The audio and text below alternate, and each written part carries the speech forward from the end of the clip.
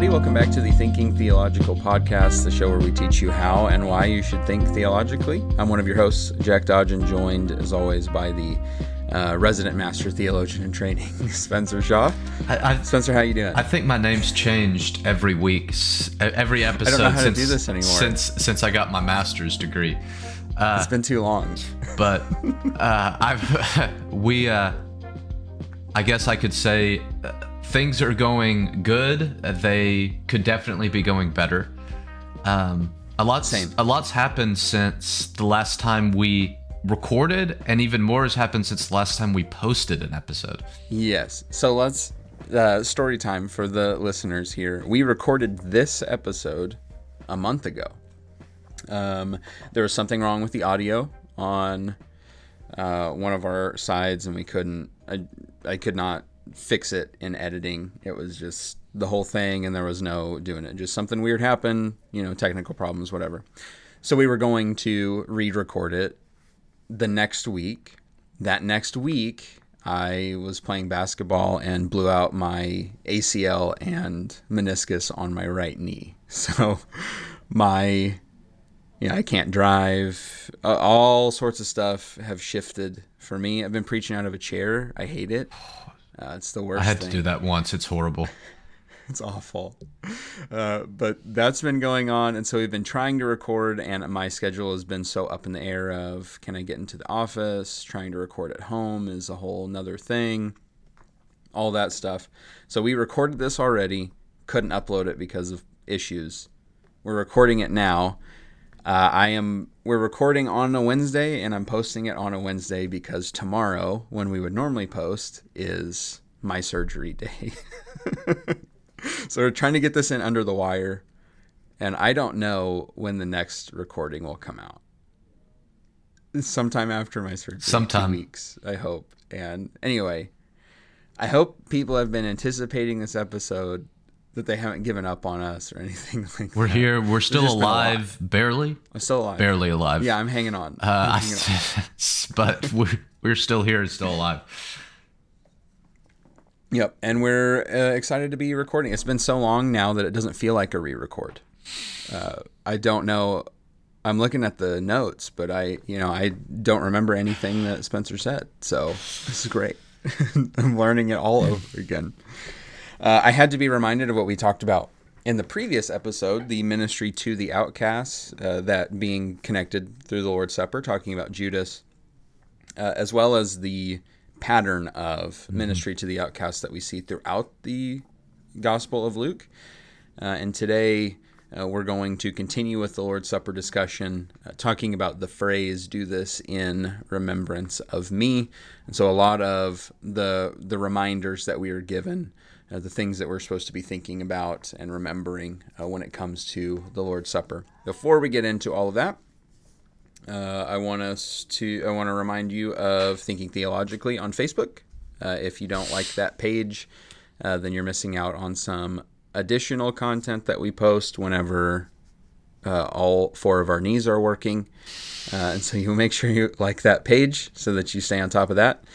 Also, if you have comments, questions, criticism, stuff for maybe going back on previous episodes or thoughts about future episodes, because I think we're getting to a point where we're going to wrap up this subject, and we have another one in the queue that'll go for a while, but we have room for thoughts. You can send those to us at strongchurchministries@gmail.com or get a hold of us, Facebook or any social media, for Theologian Master Resident on every platform. That's where he is. That's what it takes to be a master resident. You gotta be theologian. everywhere. You have to have places for content, and that's what he's done. Our subject today is very much encompassing of, I'm just going to roll into this introduction part because I think I did it in the original. I don't remember.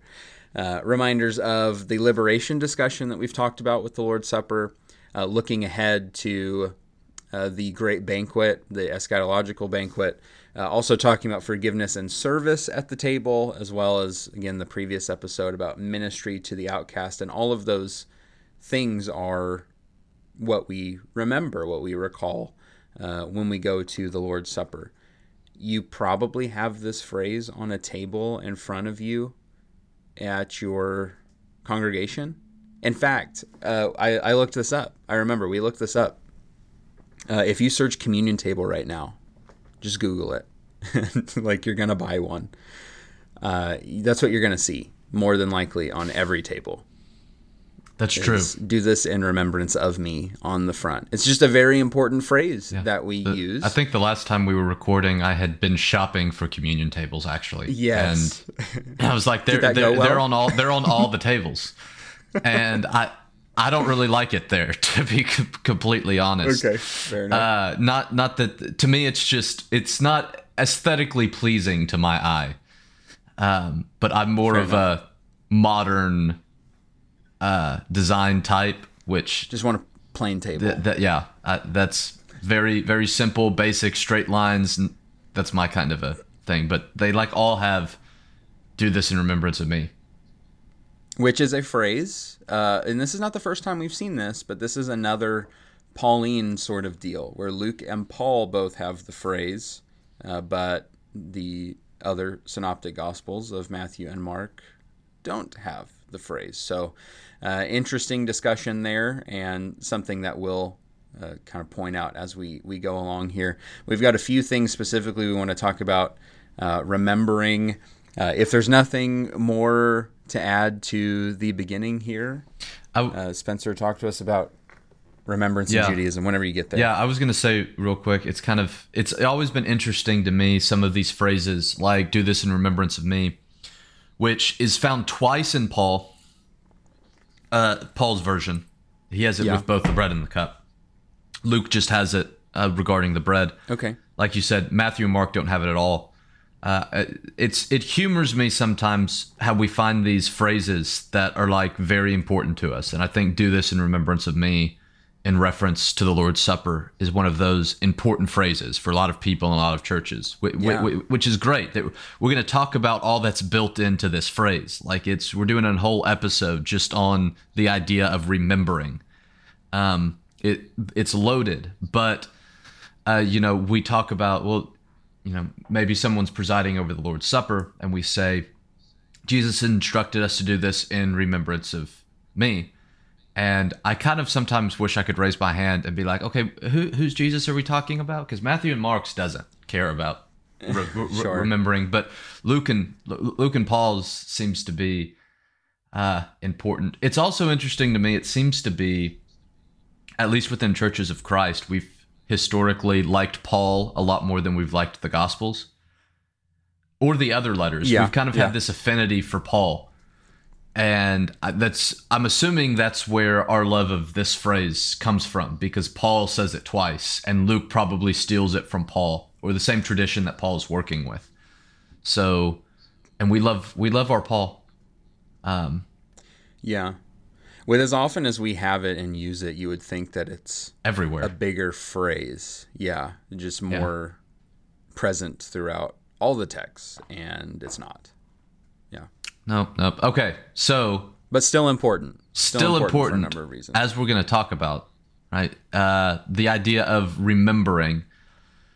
Remembering is an important virtue in Judaism, especially regarding the Passover. And this is something that we've said before, and I always like to remind people when we start talking about ideas within Judaism, we remember that Jesus and his disciples are Jews. So when Jesus and his disciples are gathering around to take the Passover, it's a group of Jews celebrating the Jewish Passover.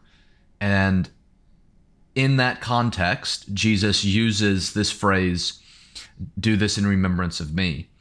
And what Jesus is doing there, it seems, is capitalizing on the significance of remembering, not just in general for Jews, but specifically for Jews to remember at the Passover. So, for example, in Exodus chapter 12 and verse 14, when God is giving instructions for the Passover, he tells them, "This day shall be a day of remembrance for you. You shall celebrate it as a festival to the Lord. Throughout your generations, you shall observe it in perpetual ordinance." So when the God is instructing the Israelites on celebrating the Passover, it is a day for them to remember. Particularly with the Passover, it's to remember how God freed them from slavery in Egypt and led that exodus of his people out. And I think it would also include how God did that to set Israel apart as his special people. I don't think you can remember the Exodus without realizing God did that to make us his people, to give us his law, to call us to be the lights and the priests of the entire world, because that's where the Exodus story leads. They come out of Egypt and then they make their way to Mount Sinai. And then in Exodus 19, God says, "You are my chosen people, and this is why, to be a light to the nations." And then God starts giving the law, the Ten Commandments, so on and so forth. It's also interesting to me in this Exodus 12 passage how God says, "Throughout generations you shall observe it in perpetual ordinance." So the idea of every year you continue generation after generation after generation to take the Passover and to remember what God did when he led your ancestors out of Egypt. And that's similar language to the way we talk about the Lord's Supper. We, especially within churches of Christ, where we take it every week, we think about continuing generation after generation every week to take of the Lord's Supper and remember. And it's Paul's version of Jesus' institution of the Lord's Supper, where you have the language of "as often as you eat the bread and drink the cup." So every time you're doing this, there are certain things that are taking place, just like with the Passover. And so Jesus is capitalizing on this idea of remembering regarding the Passover, and now applying that same concept to remembering and the Lord's Supper, which continues to be partaken of by the followers of Jesus. But in Judaism, to remember events such as the Exodus during Passover is not merely to remember a past event, but it is to bring the event into the present. Rabbis later on, so this is after the time of Jesus, but the rabbinic tradition that develops after the time of the first century, rabbis would teach, in every generation, a man must so regard himself as if he came forth himself out of Egypt. So for rabbis taught, when you take of the Passover, you're not just remembering God did this thing a long time ago to a bunch of people that are now dead. And, whoop-de-doo for that. That's not what rabbis instructed Jews to do when they take the Passover. They said you kind of bring the Exodus into the present, and you see yourself. You regard yourself as one of the people that God freed from slavery in Egypt and made as his people, because you still are. Jews are still, even to this day, we can, the whole Jesus thing, of course, changes things. But still, the people, Jews, who come from the Jewish bloodline are still the people that God led out of slavery in Egypt and made his special people thousands of years ago. And we see that principle of remembering, not just looking to the past, but bringing things into the present throughout the Old Testament. So if you read through the Old Testament, you'll see numerous times God reminds Israel that he brought them out of Egypt in an effort to elicit a faithful response among the people in the present. So God will remind them, remember, I am the God who led you out of Egypt. Therefore, stop doing this or start doing that. And one of my favorite examples is God says this in Exodus chapter 20, which is where he gives the Ten Commandments. So before giving the Ten Commandments, which are like the heart of Jewish identity and of Jewish law and of Jewish faithfulness, God says, I am the Lord your God who brought you out of the land of Egypt, out of the house of slavery. And then the Ten Commandments start. You shall have no other gods before me. You shall not make yourself an idol. You shall not take the Lord's name in vain. Well, why are they not to do that? God says, you are not to do that because I'm the God who led you out of Egypt. And God does that all the time of, remember, I'm the God who led you out of Egypt. Therefore, do what I'm telling you to do. In essence, that's throughout the Old Testament. And so that idea of remembering is God not just telling them, hey, remember I did this great thing in the past, but by remembering what I did in the past, it should change the way that you live in the present. When you remember that I'm the God who led you out of Egypt, then it ought to lead you to be obedient to God. In the case of the Ten Commandments, it should lead you to then follow the Ten Commandments. Since God is the God who led them out of Egypt, you shouldn't have any other gods before him, before the God who led you out of Egypt. You shouldn't worship false gods at the expense of the God who led you out of Egypt. You should not take the God who led you out of Egypt's name in vain. You are to keep the Sabbath and make it holy, which is rooted in what God did in the creation. Again, the God who led you out of Egypt. If you follow the God who led you out of Egypt, it's going to change the way that you interact with people. So you honor your father and mother, you don't murder, you don't commit adultery, you don't steal, you don't bear false witness, you don't covet, all of those other 10 commandments. It's rooted in a way of remembering the past that brings the past into the present. But remembering in Judaism is not just remembering something from the past, and it's not just bringing that past experience into the present to elicit a faithful response to God in light of what God has done in the past. But the Passover also looks to the future in anticipation of a new Exodus. You might remember, particularly in the time of Jesus, that the Jewish people are still in captivity. They're under the control of the Romans, and they desired to be freed. And that's what they thought the Messiah was going to do. The Messiah was going to free them from their captivity to the Romans and reestablish the earthly kingdom of God, the earthly kingdom of Israel. And so when Jews in the first century would be taking the Passover, they're not just remembering, in the past, God led us out of captivity. And because of that, in the present, there's a certain way that I live. There's a certain obedience and faithfulness and trust that I have in the God who led my ancestors out of slavery in Egypt and made us his people. But they're also now thinking God has also promised to do that again, to lead a new exodus from captivity. Now they're thinking in regards to earthly kingdoms. Jesus provides that new exodus in a different way. We've talked about that in past episodes. But they're looking to the future. They have this hope of that's going to happen again.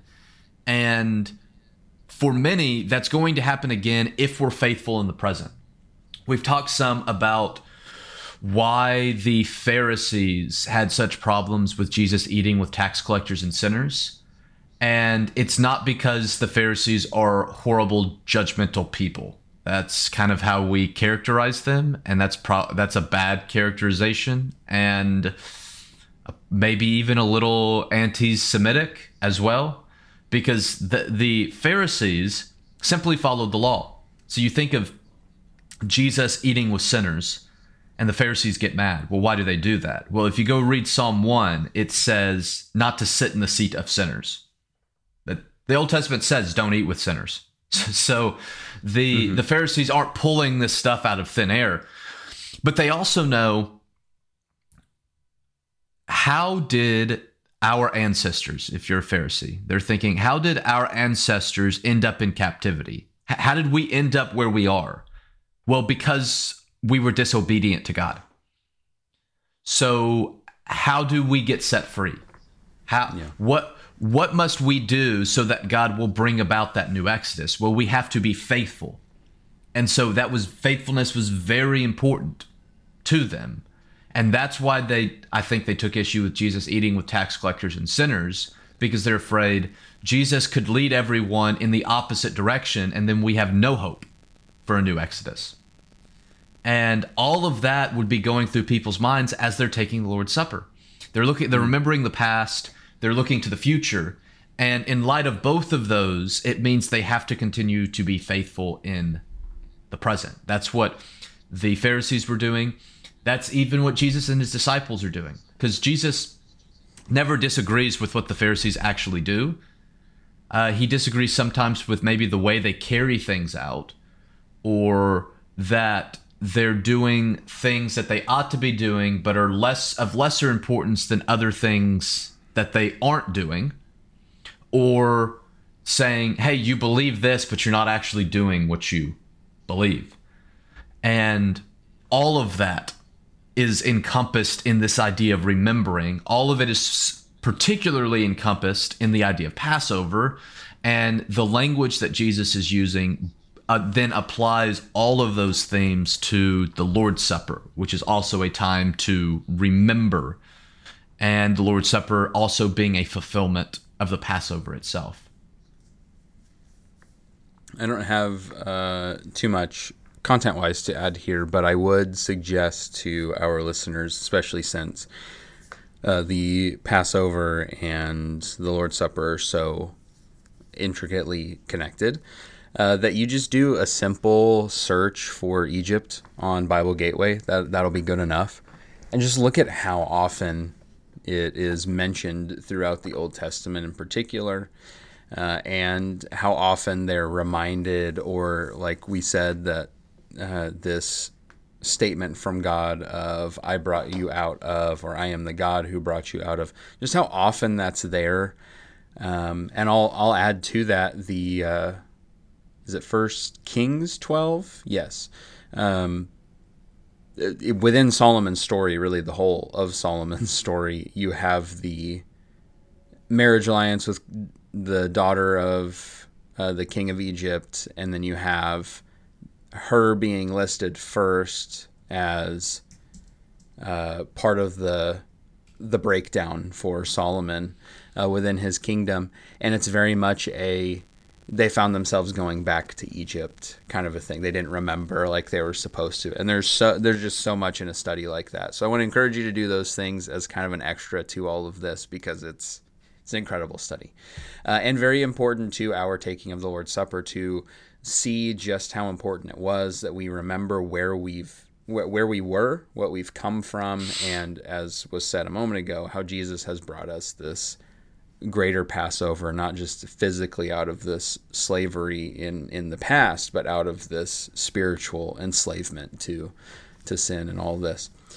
So let's talk about the actual taking of the Lord's Supper and the remembrance around sitting at the table and all of this.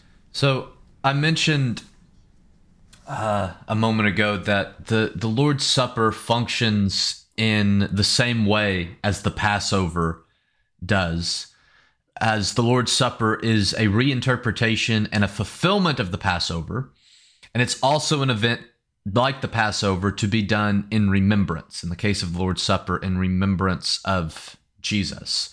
And so the way that the Passover looks to the past and looks to the future, but also brings the past into the present. There's things to do, ways to live, trust and faith to have in the present, in light of what God's done in the past and what he's going to do in the future.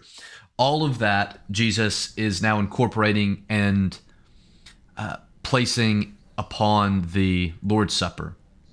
And so Luke wants his audience to continue practicing the Lord's Supper, not merely to remember Jesus in the past, but to make Jesus present as they look forward to sharing the meal again with Jesus at the eschatological banquet. So you've got the past, the present, and the future. You take the Lord's Supper in the present, and you not only remember what Jesus did in the past, but you also look to the future as you wait to share that heavenly meal with Jesus in the new creation. And I think that the Emmaus story, with its Eucharistic Lord's Supper language, is the perfect example. You may or may not be familiar with the story of the disciples on the road to Emmaus in Luke chapter 24. But it's Sunday afternoon. That morning, the tomb had been found empty. So Jesus, at least in Luke's gospel, maybe this is something to talk about in another episode. In Luke's gospel, Jesus dies on a Friday. Okay. And the tomb is discovered to be empty on Sunday morning, right? The women go to the tomb. They find it empty. They go and tell the disciples. The disciples then go, at least some of them go and look at the tomb, and because they can't believe that it's empty, they too find it empty. And so later on that day, two followers of Jesus are on the road from Jerusalem to Emmaus, and they're discussing with each other about what had happened earlier that day. They believed that Jesus was the Messiah so that he would reestablish the kingdom, but then Jesus died, which must mean that Jesus was not the Messiah. But now the tomb's been found empty, and they know the women claim that angels told them that Jesus had been raised. But the disciples don't seem to, at least some of them, don't seem to believe the women, that that's happened. And so these two followers on the road are talking about all that, and they don't really know what to make of it. They don't know why the tomb's found empty. They don't know where Jesus' body is. They don't know, do we believe the disciples or do we believe the women who claim that these angels spoke to them? Was Jesus the Messiah? If he was, why did he die? They've got all these questions. They don't understand what's happened over the course of the weekend. And then Jesus appears to them. But they don't recognize that it's Jesus. Luke tells us that their eyes were shut, that they were kept from seeing. The language is something like that. And so they're unable to recognize Jesus. And Jesus asks them what's bothering them, and they tell Jesus the whole story. And there's some irony there of they are telling about their inability to, they're telling Jesus that they don't know where, and they're telling Jesus that they don't understand who Jesus is. But they don't know that it's Jesus that they're talking to. So they have this conversation. Jesus uses the Old Testament to explain to them how the Messiah had to suffer and die. They still don't know that it's Jesus. They arrive in Emmaus, and Jesus goes to continue on his way, and the followers ask him, no, why don't you sit down and eat with us? And so they sit down to share this meal, and they still don't know that it's Jesus that they've been hanging out with all day. And we're told that when Jesus took bread, blessed it, broke it, and gave it to them, which is the exact same wording that's used in the Lord's Supper, when Jesus institutes the Lord's Supper by taking bread, blessing it, breaking it, and giving it to them. So when Jesus does that, we're told that the disciples' eyes are opened. They now not only are able to see that it is Jesus that is there present among them, but everything about Jesus being the Messiah and suffering and the empty tomb, all of that now makes sense. And that all happened in the breaking of bread. And Luke uses this language, took bread, blessed it, and broke it, because he wants us to connect the Emmaus story back to the story of the Lord's Supper. He wants us to understand these two stories in light of one another. And so when we think about in the Emmaus story, it was in the breaking of bread that the disciples' eyes were opened and Jesus was made known to them in the present. The Lord's Supper brings Jesus into the present as he continues to host the meal in anticipation of hosting the eschatological banquet in the new creation. So the Lord's Supper also has past, present, and future. We remember Jesus' death and his life in the past. We look forward to sitting at a table with Jesus in the future, in the new creation. But like the disciples on the road to Emmaus, Jesus is present at the table with us now. I think sometimes we forget that the Lord's Supper is Jesus' meal. He is the host. He wasn't just the host 2,000 years ago when he instituted the Lord's Supper. He's still the host today. So he's present with us now at the table, just like Jesus was present with the disciples in Emmaus. And we're going to talk about this in a minute. Sometimes what that means is that sitting at the table with Jesus becomes for us also an eye-opening experience, just like it was for the disciples in Emmaus. And that means I put here on the show notes the real presence of Christ. I don't want to dive too much into that. That's a theological discussion that would need its own episode. But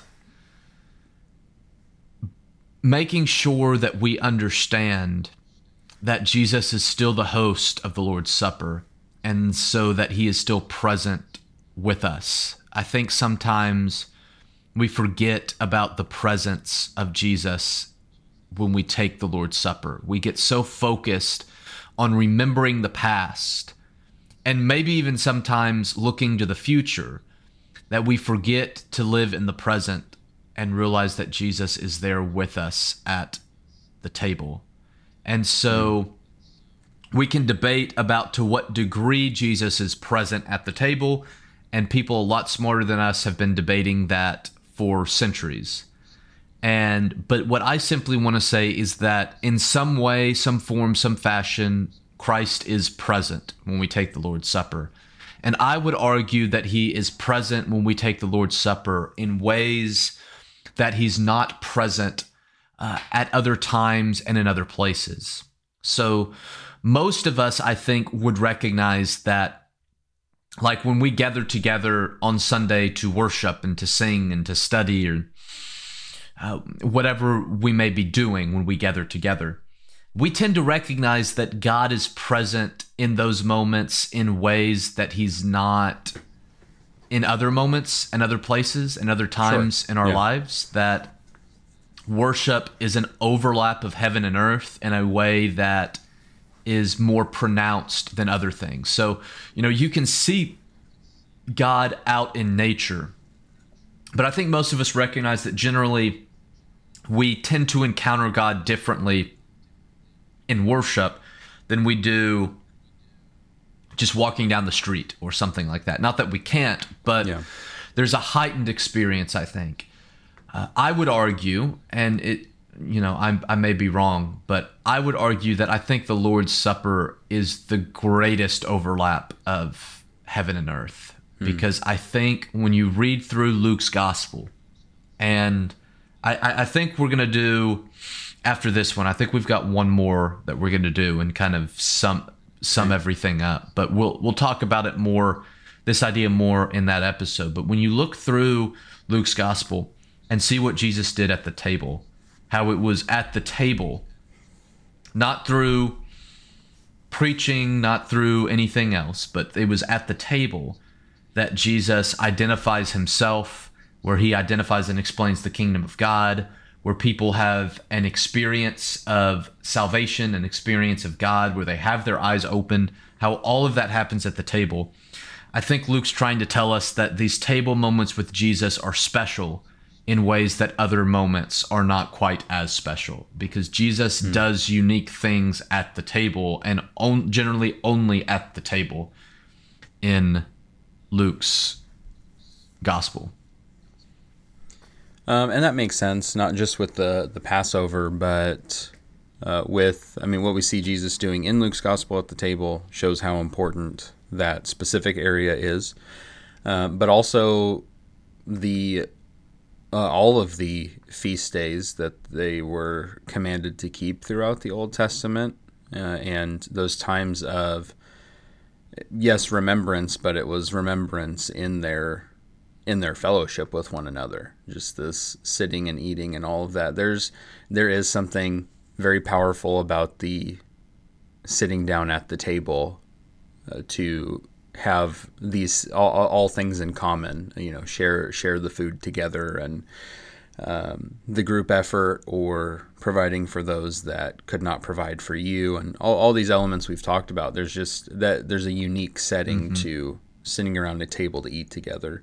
And so it makes sense that these accounts, like the one that you shared of the Emmaus story, that even though it's like not Lord's Supper, it's Lord's Supper stuff, like that's meant to evoke that kind of thing, because there's something important about the sitting around the table.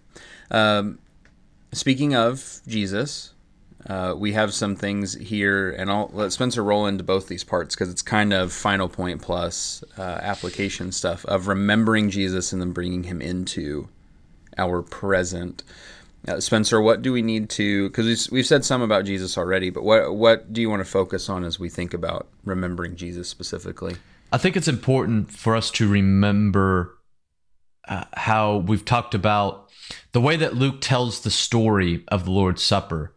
He not only reminds us of Jesus' passion, of his death that the bread and the wine represent, but Luke tells the story in a way that reminds us of Jesus' entire life. In every episode, we've talked about how there's something that is going on in Luke's version of the Last Supper, and it's generally something that only Luke and Paul have, that connects back to another story or another event, another table scene in Luke's gospel.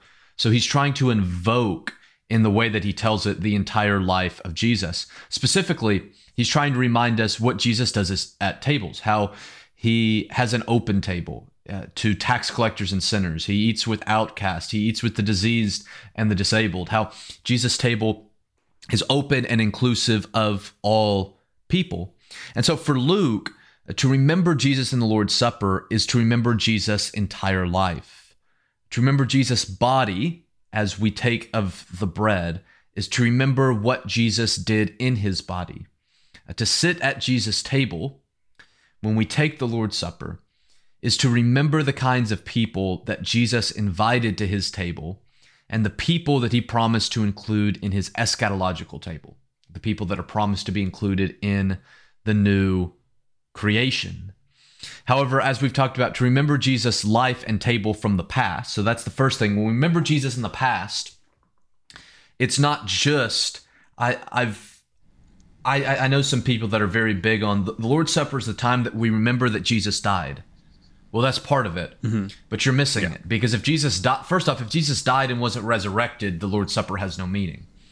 But Luke wants to make sure that when we read his account, we don't just think of Jesus' death, and we don't just think of Jesus' resurrection. When we remember Jesus in the past, we're remembering his entire life. And particularly for Luke, Luke wants us to remember, okay, I'm sitting at the Lord's Supper, at the Lord's table. This is Jesus' table. And so Jesus also sat at other tables. And when he sat at those other tables, he tried to explain what tables ought to look like. And all of these things ought to be coming into our minds as we take the Lord's Supper. And that leads us, to ask questions like, well, does this table look like what Jesus taught throughout the gospel that tables ought to look like? Do my personal tables in my home, the people that I interact with, do they look like the kinds of tables that Jesus sought to create throughout his ministry? And so we're remembering all of that as we take of the Lord's Supper. But as Luke has shown throughout the gospel, and so as Luke has shown throughout the gospel, when Jesus is present at the table, he convicts those present at the table.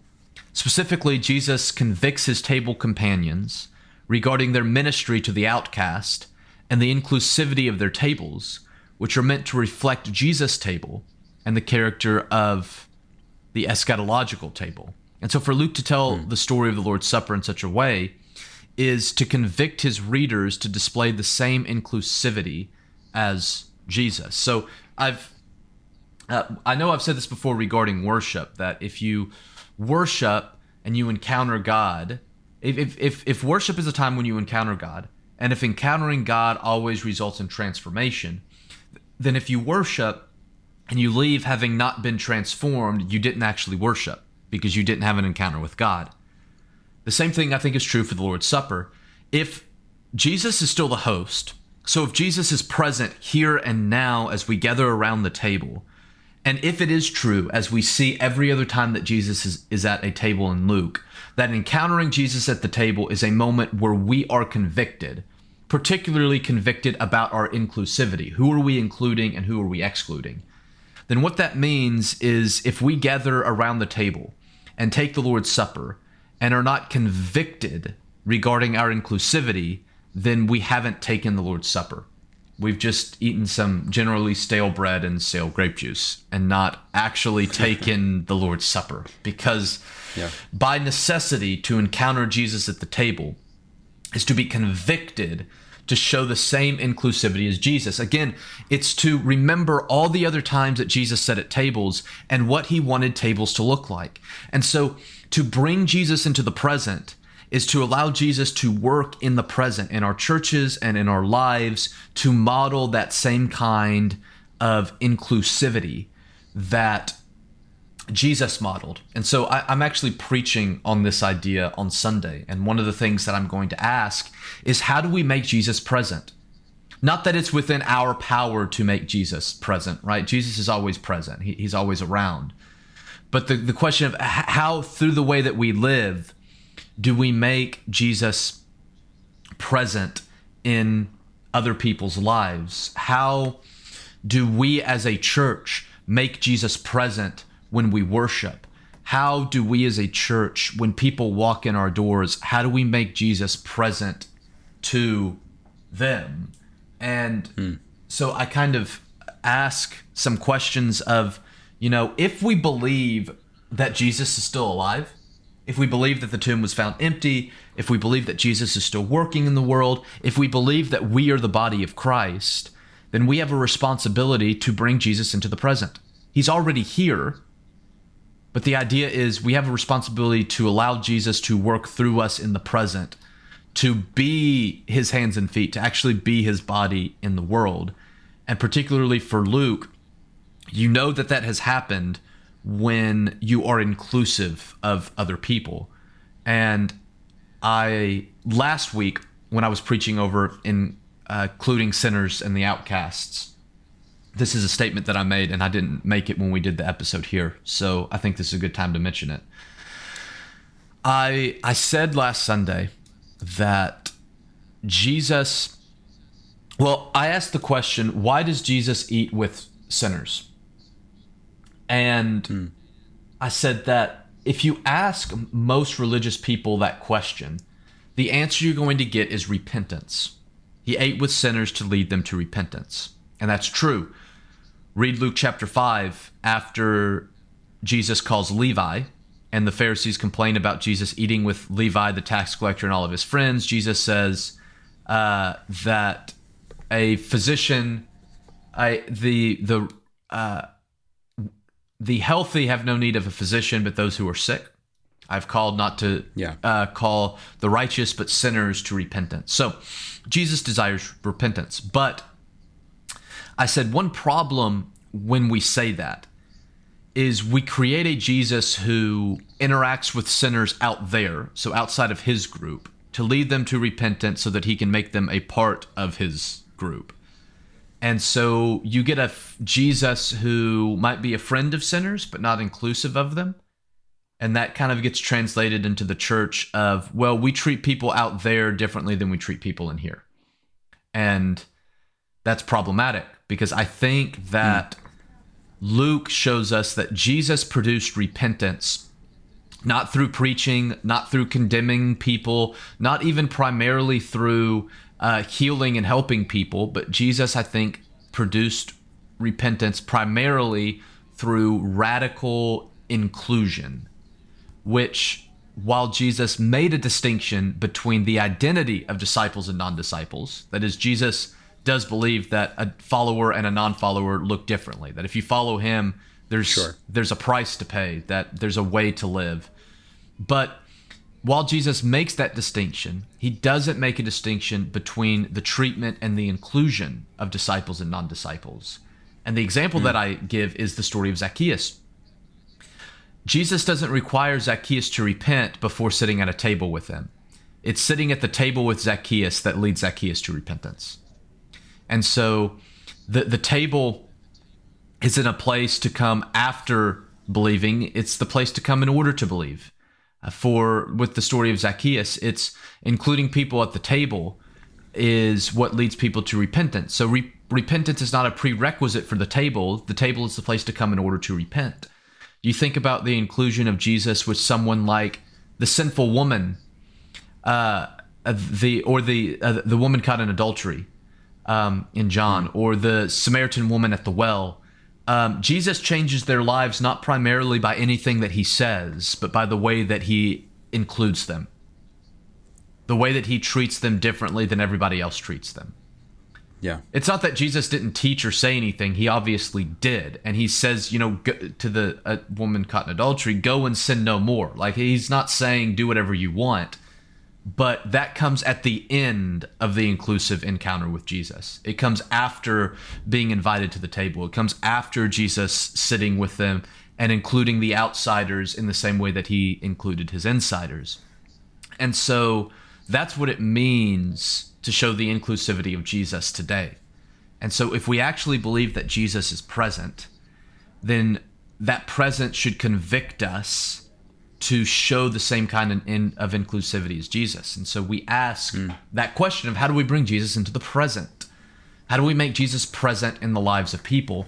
And I would argue that the primary place we do that, and most definitely I think the starting place, is the program of radical inclusion that Jesus evidenced in his ministry and is evidenced in all four of the Gospels. It's not just Luke, though Luke highlights it, I think, more than the others. And that becomes our job as well, as individuals, and particularly as churches. I don't know if you ever think of, if someone walks into our churches off the streets, are they going to encounter Jesus? Or are they going to leave and wonder if he was on vacation this week? And unfortunately, I think too often people walk into churches and have no experience of Jesus. And if we're the body of Christ, I think that's a bit problematic. Yeah.